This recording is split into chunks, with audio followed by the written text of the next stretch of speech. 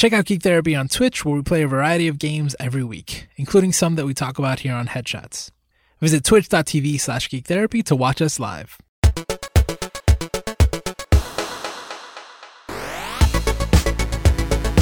Welcome to Headshots, the psychology and gaming show on the Geek Therapy Network. My name is Josue Cardona with my co-host, Lauren Keller. Hello! We've been wanting to talk about this for a long time, and it's not new, but I'm super excited to talk about Bandersnatch. Bandersnatch is how would you describe Bandersnatch? I'm curious. Bandersnatch is a Black Mirror interactive film available on Netflix. That's pretty good. Yeah, I think... Did I nail it? Yeah. I tried real hard. Yeah, that's probably how Netflix describes it. No, Black Mirror is one of my favorite shows. I love that show so much. And honestly, if it weren't for Black Mirror, there would be no PsychTech or Headshots as we know it. Like, this show would not exist if it were not for Black Mirror. And Thank you, Black Mirror. Thank you, Black Mirror and Charlie Brooker. And we've talked about Black Mirror in past Headshots episodes, particularly the one, I forgot the name of the episode, but where he goes to the game developers. Playtest? Yeah, like that's the one. Yep. Ooh, I love that episode. Yeah. Right? And we discussed it on Headshots because it was very much about gaming, and I like the ideas that it presented. But Bandersnatch is, it's unique. It is so, man, I don't know. Where do you want to start? Where do you want to start to talk about this? Well, let's explain it a little bit further. Interactive film is sort of the tag that everybody is using, but it is a movie that, generally speaking, takes about 90 minutes to get through, so sort of typical movie length. But you interact with it by choosing between binary choices that are peppered throughout the whole movie, some of which don't have a whole lot of impact or meaning. It's just a choice you get to decide, and some of them have really important meanings and change which endings you can get in the movie. There's no other Black Mirror episode like it. Nope. Although Netflix has experimented with interactive films, there's the only other one I've actually gone through is a Puss in Boots cartoon. I think it was the first time that they ever did. Yeah, I think that was the first one they did. Yeah, and I think there are more, but I haven't played any of them. Or, see, I'm saying played, and that's kind of the point. That's why we're talking about it on Headshots, because when I went through Bandersnatch the first time, I tried to do it on an Apple TV, and I was told that my device could not play this interactive film. What? Yeah, it wouldn't let me. And I have a new Apple TV. I had the newest one at that moment. And I was like, that's really strange. And then it gave me some sort of explanation about what devices I could use it on. So I ended up playing it on a PlayStation 4 with a DualShock controller, and that's how I watched Bandersnatch. I made the decisions by, using the directional pad to choose left or right and clicking with the X button. So it felt more like a game like that because throughout the whole movie, I had the PS4 controller in my hand. The second time I went through, I did it on the computer. So I did it in a browser and I just used the mouse to choose. And that felt more like watching a movie. But I feel like if I could have done it on my Apple TV, it would have felt more like an interactive film than it did feel like a game. And I'm torn about how I talk about Bandersnatch because, it's one thing, but I do see it very differently as an episode of Black Mirror and as a game, as an interactive experience. I have feelings about both, but I think they're both really interesting. Well, elaborate on that. So as a Black Mirror episode, I think it is amazing because as you're playing, right, it is, as you're watching the film, the character and multiple characters in the story begin to become self-aware of the situation happening. They start talking about how they do not have control over their actions. And early on, you start thinking, wait a minute, maybe this isn't just a movie. It's like a video game, and the video game character that I'm controlling is now aware of the fact that he's in a game and he's being controlled. And this idea is sprinkled through in different ways. Very early on, it seems, depending on your choices, it seems like he is aware of this, because there's an opportunity very early on where he just says, I'm going to do this over. And he basically jumps back in time, does Groundhog Day, and repeats a day. And it's just a very Black Mirror way of touching the subject. And then again, like, you're controlling things. Like you said, there are some decisions that are they seem unimportant. Like, what music am I going to listen to? Or what breakfast cereal am I going to eat in the morning? And later on, he talks to his therapist and says, I feel like I don't have control over certain decisions. Some of them are just like basic, very simple, mundane decisions, but I still feel like somebody else is making the decision for me and making me do that. And so again, it's so cool that you're controlling it and the character is aware of this. And then depending on your choices, that goes into all sorts of different aspects, including the idea that there are like infinite possibilities and therefore infinite timelines, that every time that you make a decision, it doesn't really matter because another version of you made the opposite decision. So both decisions happened anyway. And it plays with that idea depending on how you play the game. And it's just like these meta experiences, right, that are on the episode. I think they're really cool. So as a Black Mirror episode, I think it is amazing. I just love it so much, because Charlie Brooker could have just told that story, but instead he gave us control over the character to an extent so that it adds another layer to the experience of just watching it. The illusion of control. Yes. And that is what I think of Bandersnatch as a television show, as an episode, or as a film. As a Black Mirror episode. Yep. How'd you feel about it? I thought it was a pretty solid Black Mirror episode. It felt very in line with the other episodes, in that it was pretty depressing, kind of bleak. And as you mentioned before, it's like a big part of the Black Mirror theming is sort of holding up this Black Mirror to the viewer and making you sort of think about how these themes get replicated in your own life. You know, how we think about choice and control in our own lives versus, you know, when we're consuming media passively or slightly actively. It's makes you think. It does make you think. So how many times did you play through it? So I played through it when it first came out, back in December 2018. And then I played it again yesterday before recording. So it would be fresh. Yeah. And was it different? It was different. The first time I played through with my roommate, and so the second time I played through by myself. So we weren't making choices together. I was just picking stuff. And so some of the things I was picking because I'd already picked the other one. So I was just kind of like, okay, well, I'm going to pick Sugar Puffs this time instead of cornflakes. That's what I did. Yeah. It turns out that most people pick the cornflakes the first time through. So I don't know if that's interesting or not, but there it is. Yeah. But yeah, definitely the second time through, you know, already knowing some of the endings and having seen a lot of the stuff, I was able to, you know, pay a little bit more attention to more of the like mechanics of the story that they were trying to tell, which I thought was very interesting.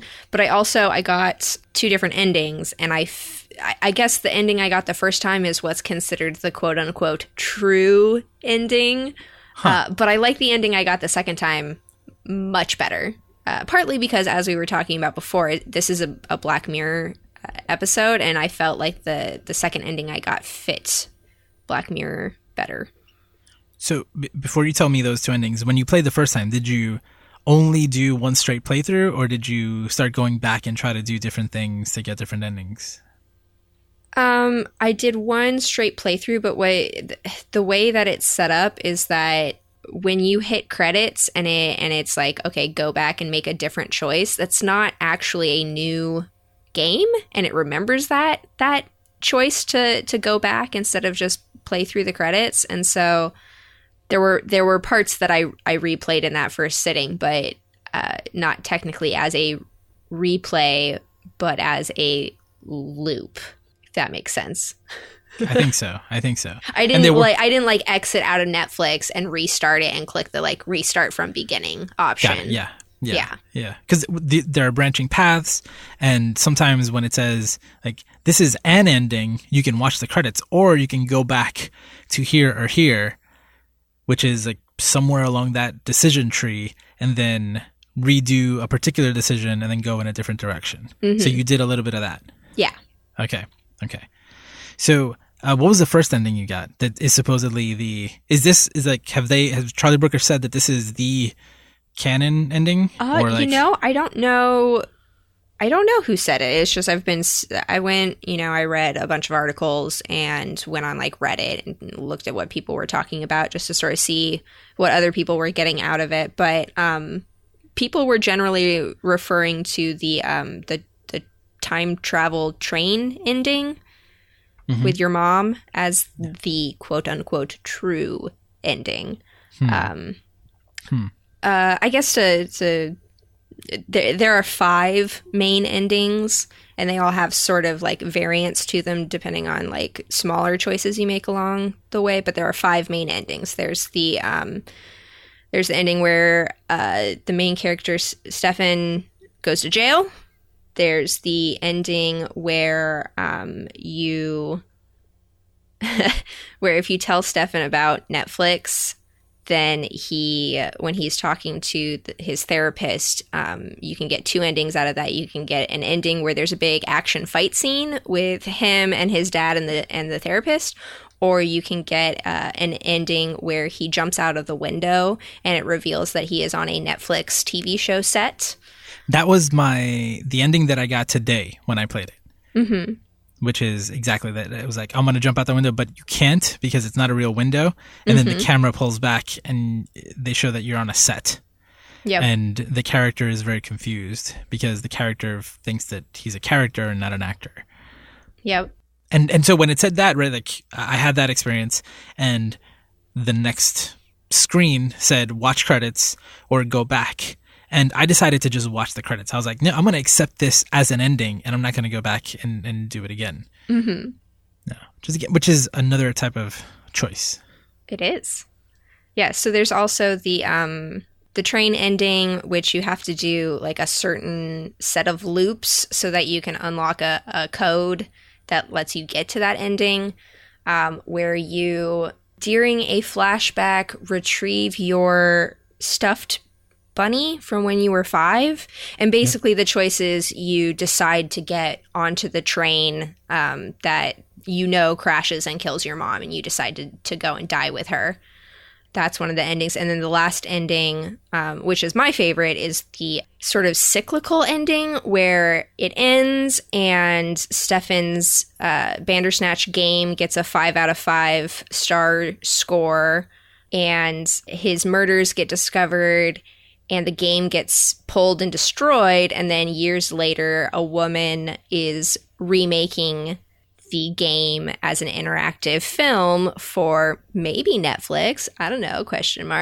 And then it's sort of revealed that woman is Pearl, who is Colin's baby that gets introduced fairly early on in the movie. And so it's sort of this like, I like the sort of cyclical storytelling of it, where it's like there was the author who wrote the book Bandersnatch and went bonkers and murdered his wife and killed himself.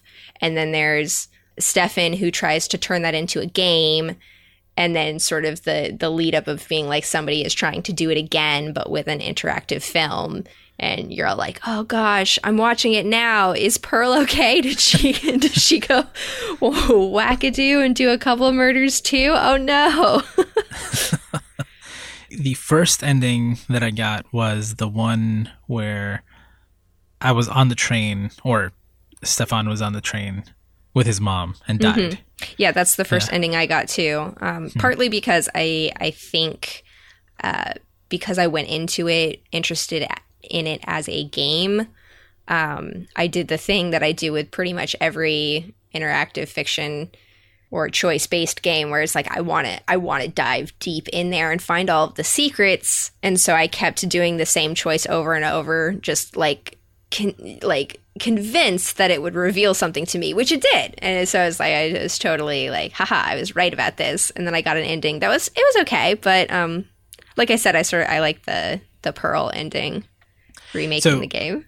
So it's interesting you bring this up, because the way I played it the first time, and with a PS4 controller in my hand, I definitely played it like a game. Every single time I was trying to test the game, right? It's like, nope, I'm going to redo that thing. This that took me to an apparent dead end, I'm going to do it again. I'm going to do it again.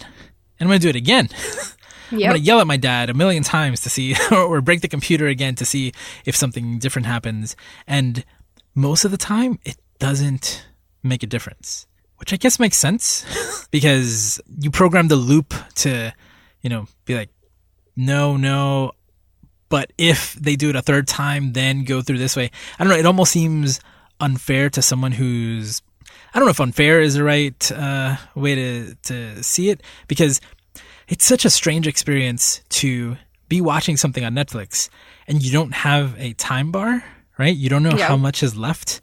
You don't know how much you didn't see of the movie. And basically, like, the way I try to think of it is that it's multiple possible movies. So you can have a completely different experience than I did. And I had two very different experiences. Like, the second time, I did not follow Colin. I was like, I'm not talking to him at all. Forget it. So Colin had nothing to do with my story other than the moment that I met him at the game developer. And that was really different than the first time. Yeah. Because I don't even know how many other choices you have once you follow Colin, if you take the drugs, if he jumps off the building, all those things. That's what happened to me, but I don't know what other possibilities there were. Does that sound like what you experienced the first time? Yeah. I mean, I was definitely interested in it from the game side of, we had just played through Detroit Become Human. There was a couple months. Month in between, 2 months maybe. In between, something like that. But anyways, getting to see the flowcharts at the end of each level in Detroit really made me think about okay, I'm playing through this Netflix interactive film and I'm imagining what the flowchart looks like as I'm going through it, and sort of updating each time I make a different choice, or I go back and make the same choice again, and it's sort of okay, is this going to reveal something different this time, since this is the second time I'm making the same choice? Is it actually different, or is it the same? Is doing the nonsensical cereal choice in the beginning, it's does that actually matter? It does change something in the later movie, but it's not really important to anything. But it's just one of those things where it's I'm trying to pull on the threads so I can figure out how it all connects to each other.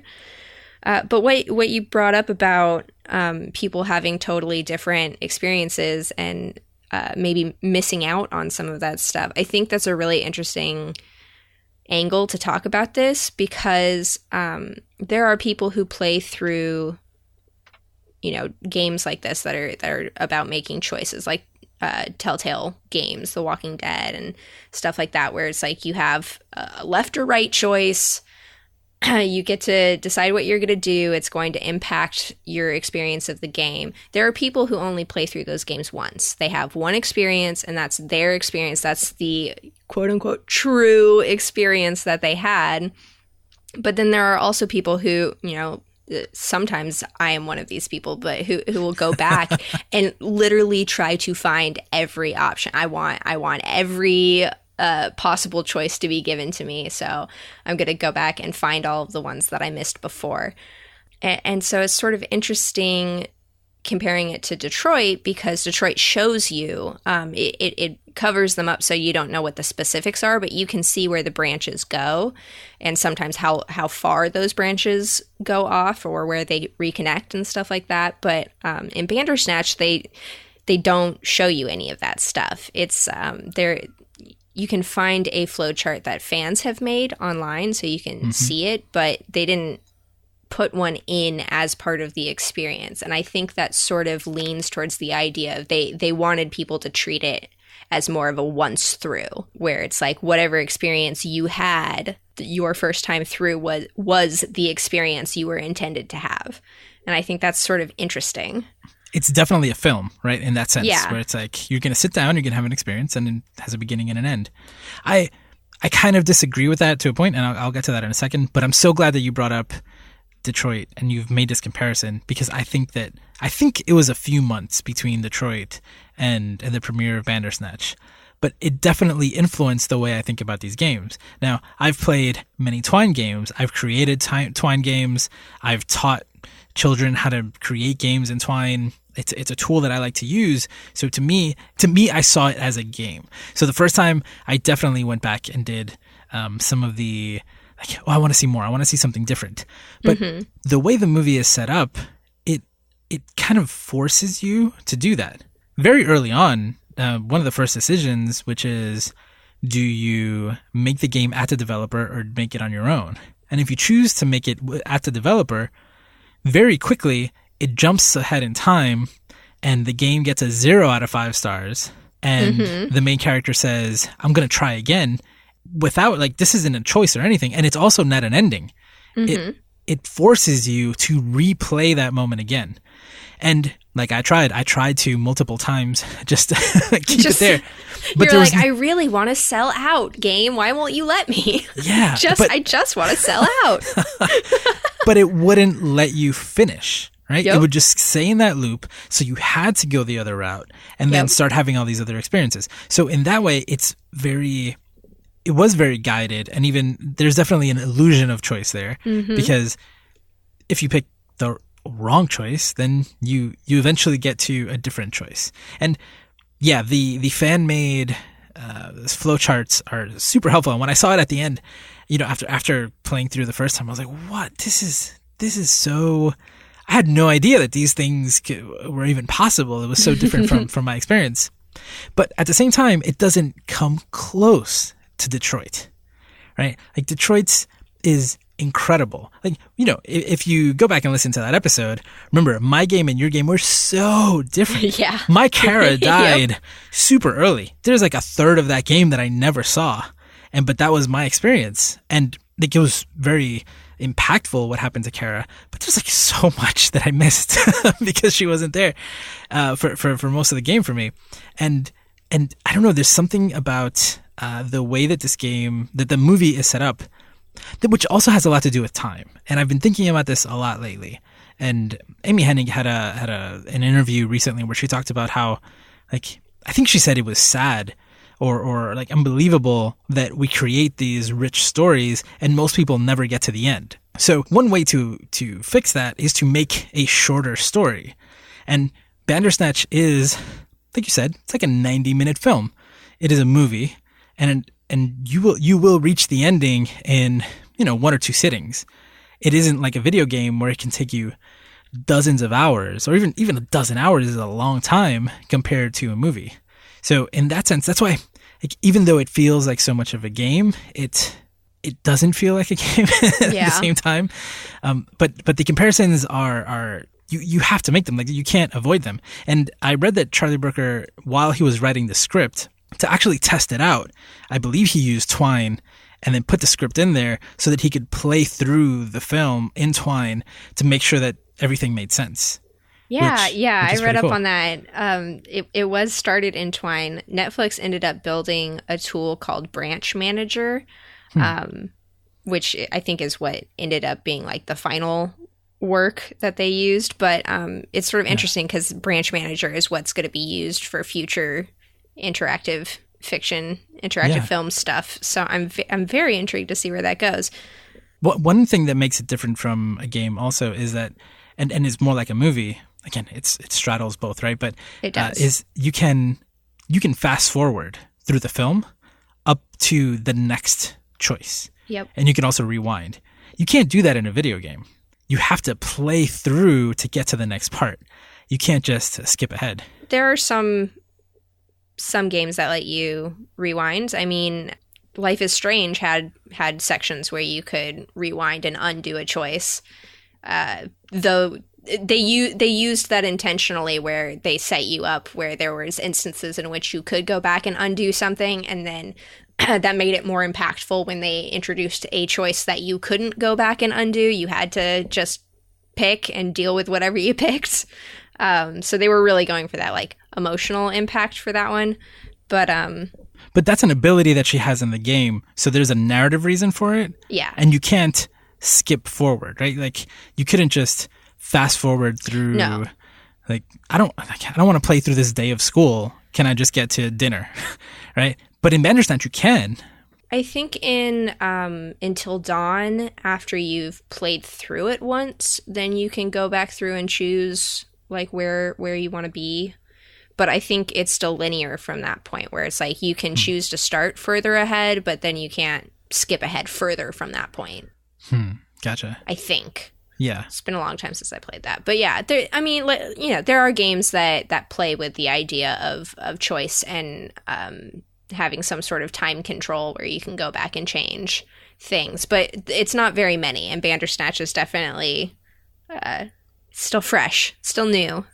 Well, because Bandersnatch, again, it's just a movie. So within the constraints of Netflix, it lets me rewind and fast forward just like any regular movie, because it really is a cutscene, right? It's really just a bunch of cutscenes triggered one after the other. There's no real gameplay like there is in like Life is Strange, where you're moving the character around and you have to literally walk from here to there, right? Here, the characters are on autopilot.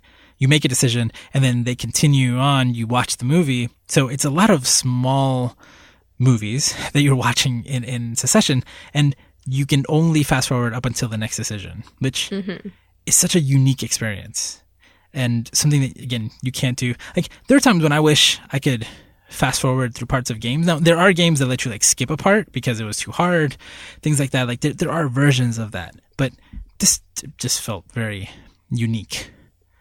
But as a game, right? I mean, we keep going back and forth. Like, it's a movie, it's a game.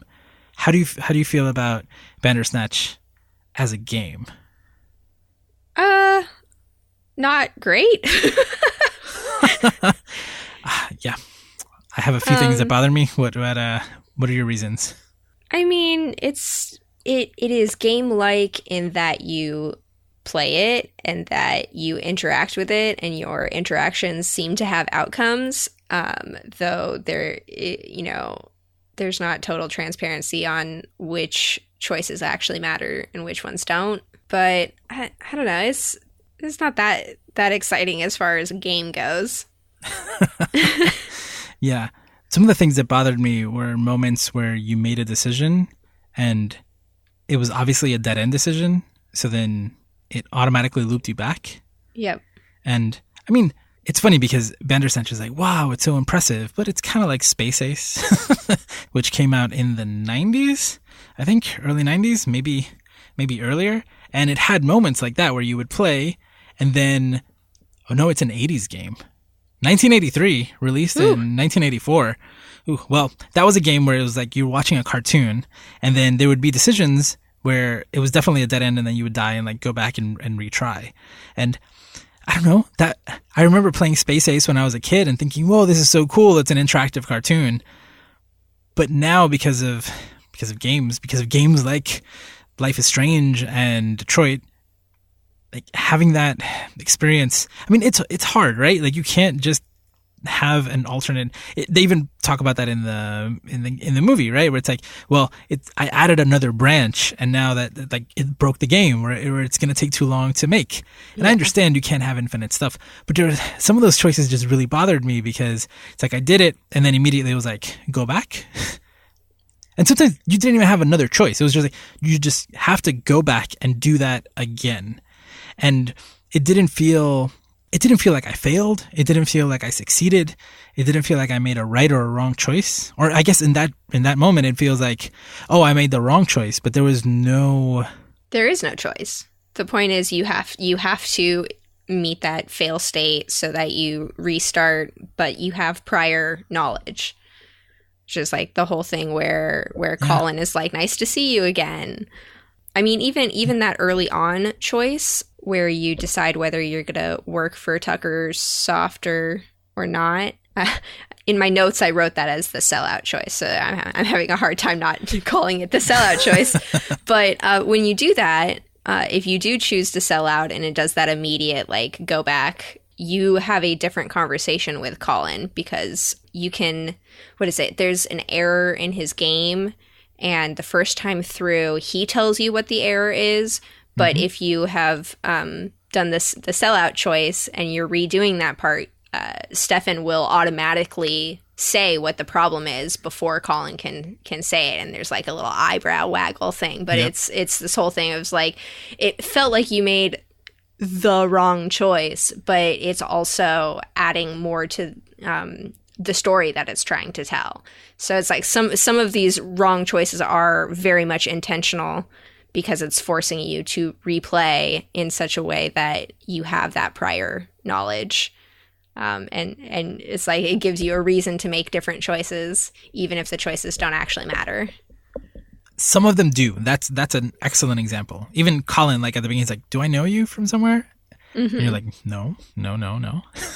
But obviously something is going on. That's a great example. But later on, like when you're in front of the computer, it's like it doesn't matter. Like there is no cool factor to that part, like there is at the beginning. So I guess some of those are kind of frustrating. But you're right. I think that's probably the point of the game, right? It's that you are making these choices and now I have the knowledge to make a better choice. Or I guess, I failed, so now I'm going to make the correct choice. Or I saw the outcome and I want a different outcome, so now I can do that. And I have the opportunity to move the story in that direction. And in a weird way, this is, again, like it's a story where that's acceptable, because even in that scene at the beginning, the characters are kind of aware of what's happening, which makes it a cool Black Mirror episode. Yeah. But yeah, as a game, I didn't, like right now, I tried to play it as a movie now the second time, meaning that I tried to just let it go with the default. Yeah, if you don't press anything, Netflix will just make choices for you. Yep. It'll choose automatically, so you don't even have to choose. But it got to the point where I couldn't do it. I couldn't do it anymore. There were choices that I wanted to make. I couldn't just let it go. I was like, no, I'm going to do this. I'm going to... Oh, and it was funny because I think it always chose the option on the left. And so I think so too. Yeah, so there were moments where I was like, I really want the right one. Damn it. And I ended up, just eventually at some point I ended up doing a different playthrough and getting a different ending. Yeah, I mean, what does that say? That there is an option to consume this interactive film without any interaction, to watch this interactive film passively. And clearly Netflix assumed that was going to happen for some people because they programmed it in that way. But it's interesting. It is it is such an interesting experience to go through, because even if you don't, like, you have 10 seconds, and if you don't do it in time, that feels strange too. It's like, but I wanted to make a choice and I didn't get to do it because I was, I don't know, blowing my nose or whatever.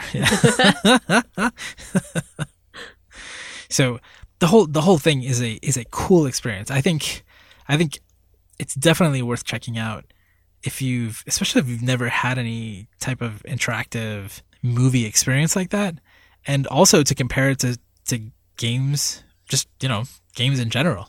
Yeah, it's like I think Netflix is going to make a lot more of these. Yeah, I think so too. Yeah. And some of them will be shorter, like the Puss in Boots episodes, right? Like some of them can be a lot shorter. And just to have a full-length movie like this where, I don't know, I like the fact that I played through it again and it was a different movie. And I can play through another time, maybe in a year or two, because like I like to rewatch the Black Mirror episodes.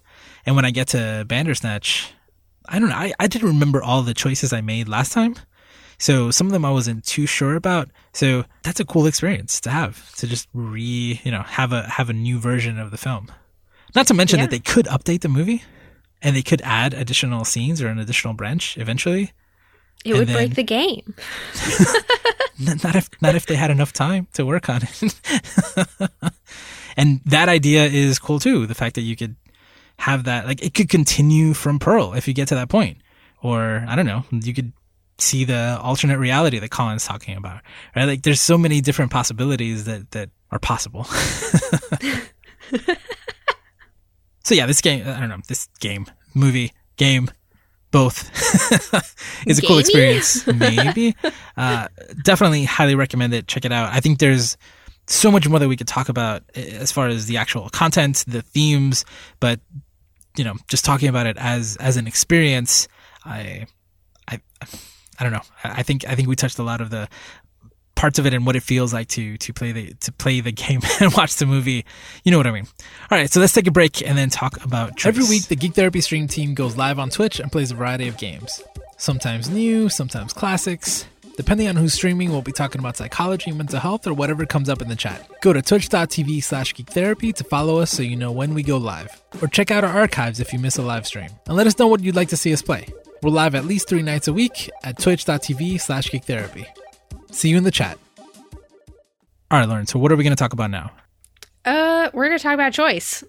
But what I think is really interesting is that Netflix saved all of your choice data. All of it.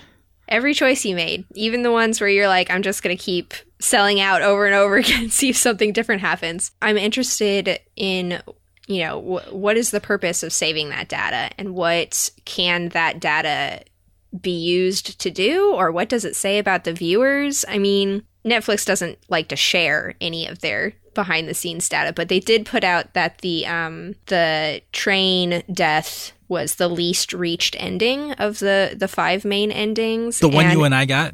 Yeah, the one that you and I got on our first time. And they said it's because you have to kill your dad. They thought that most people would not make that choice. Or they assume that that's why it happened, like that most people didn't do that. Yeah, is that the for most of the choices they figured there'd be a pretty close split, 50-50 or 60-40, somewhere in that pretty even split area. But for the killing your dad, they expected it to be like, only 10% of people will choose to kill their dad. Which I was like, yeah, let's kill dad. Maybe, what does that say about me? Does Netflix change their, recommendations based on how quickly I chose to murder my father? Like, are they like, oh yeah, she's messed up, she's gonna like these murder movies? They already know that about me. So what I'm confused about something, the way you're talking about the data, is that did they assume beforehand that people would not kill the father, or are they saying that the reason why they assumed people wouldn't kill your dad? Gotcha. And that ended up being mostly true. Gotcha. Okay, that was their hypothesis. Yeah. Gotcha. Yes. And that ended up being true, where my guess would be is that there were people who, like us, went back and played it again. And so I don't know how they differentiate that kind of data, if they're just doing like first playthrough. Yeah. Or if they're doing all of it together, and what that says about us as viewers / players. Well, I didn't trust the father at that point, so whatever. Kill him. I was just like, look, I didn't destroy my computer.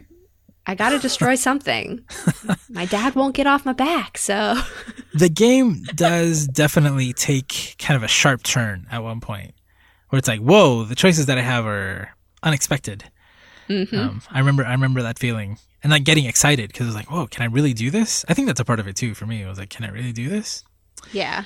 Well, so not only like what does it mean that you chose to kill the father, but also what does it mean that you chose to kill the father and you binge watched The Unbreakable Kimmy Schmidt? Like that's where the data gets really interesting. Yeah. And Queer Eye, and it's like, whoa, yeah. What does that say about you? What does that say about me? I would love to just look at all that data at Netflix and the conclusions that they're coming to. And I mean, for the most part, they're probably just using that data to, guess what you'll watch next or what you'll like. But just to see the patterns would be incredible. Yeah. Oh man, so exciting. So much data. But the real takeaway here is that you and I made the right choice, correct? Yeah. the rightest choice that we could make, in which there aren't actually very many choices. It's mostly illusion.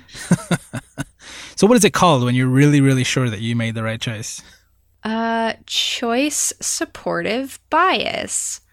What is choice supportive bias? It is a type of cognitive bias, and it comes from like marketing research and sales research. It's generally attached to consumer choices, so choosing between brands and that sort of thing. But basically what it means is once you make a choice, you will rationalize reasons that your choice was the right choice, the best choice. Yep. And you will rationalize reasons why the thing you didn't choose is the worst choice. And you will like not only does that affect your choice, but it affects how you remember the choices later, where in the moment it might be like tying this back to Bandersnatch. In the moment, choosing between the sugar puffs and the corn flakes is like, this doesn't really matter, who cares? But afterwards, you know, I've chosen the sugar bombs or whatever. And later on, when people are like, well, why did you choose sugar bombs? I'll be like, well, you know, sugar bombs are so much better. They taste so much better. They have more vitamins sprinkled on top. The toy that comes in the box is better. And you'll remember all of these little details that support your original choice. And you'll remember, oh, you know, I didn't pick cornflakes because there was that article about how the creator of cornflakes kept pet bears in a basement cave. And I can't support a bear basement cave. That they deserve outdoor caves or something like that, you know, where it's like you will remember negative aspects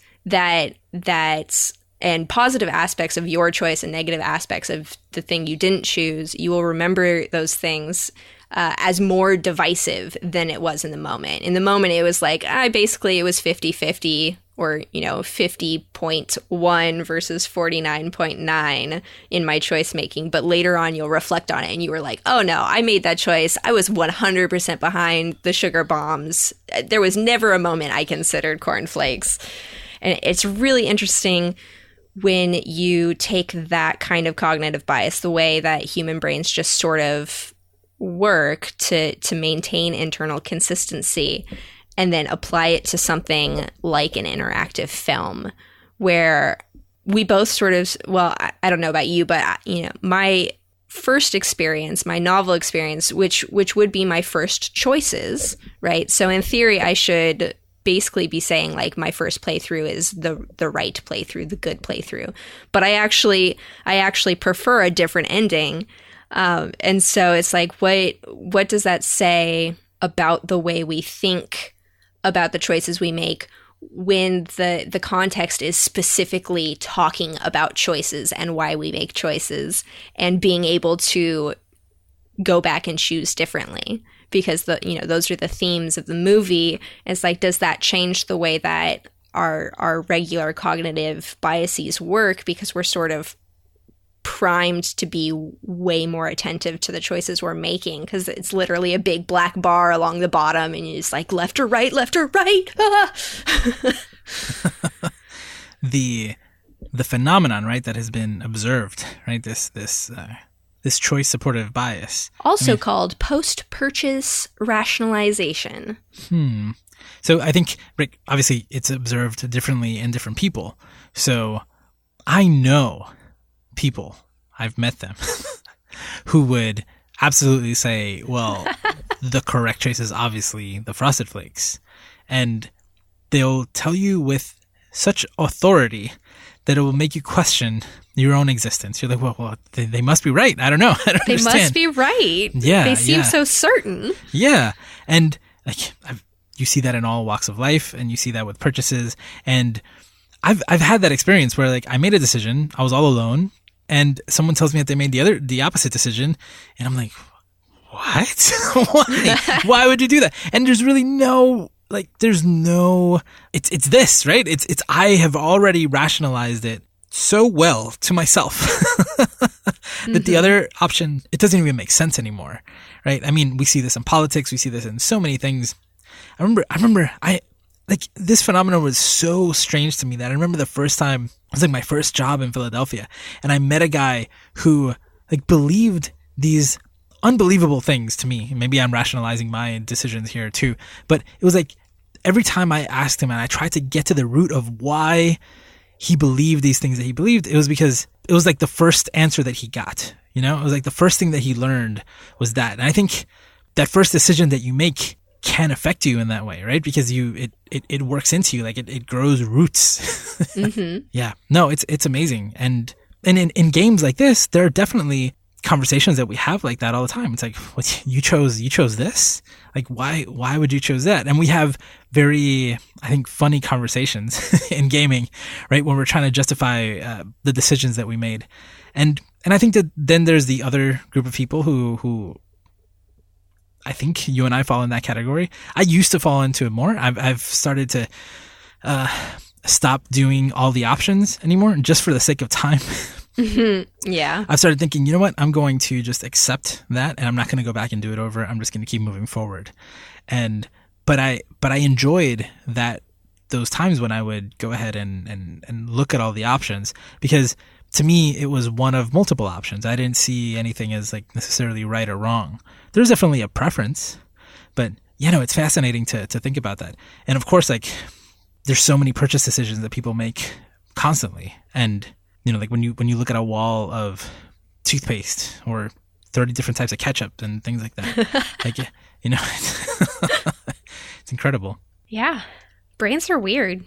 Brains are weird. Yeah.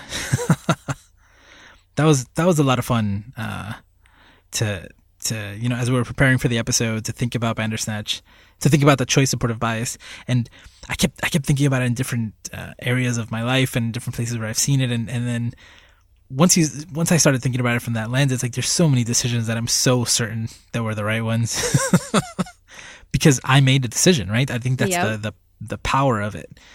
Yeah. If you are looking for an inexpensive, not very long game that is more game and less movie, you should play the Stanley Parable, because it covers a lot of similar themes and it is a better game. I've never played the Stanley Parable. Oh, you should play that. I should. That would be a good game to stream. I think you would really like it. I think it would make you have to like stop playing to laugh for a while. When you just got to set down the controller and have a chuckle. It's one of those games.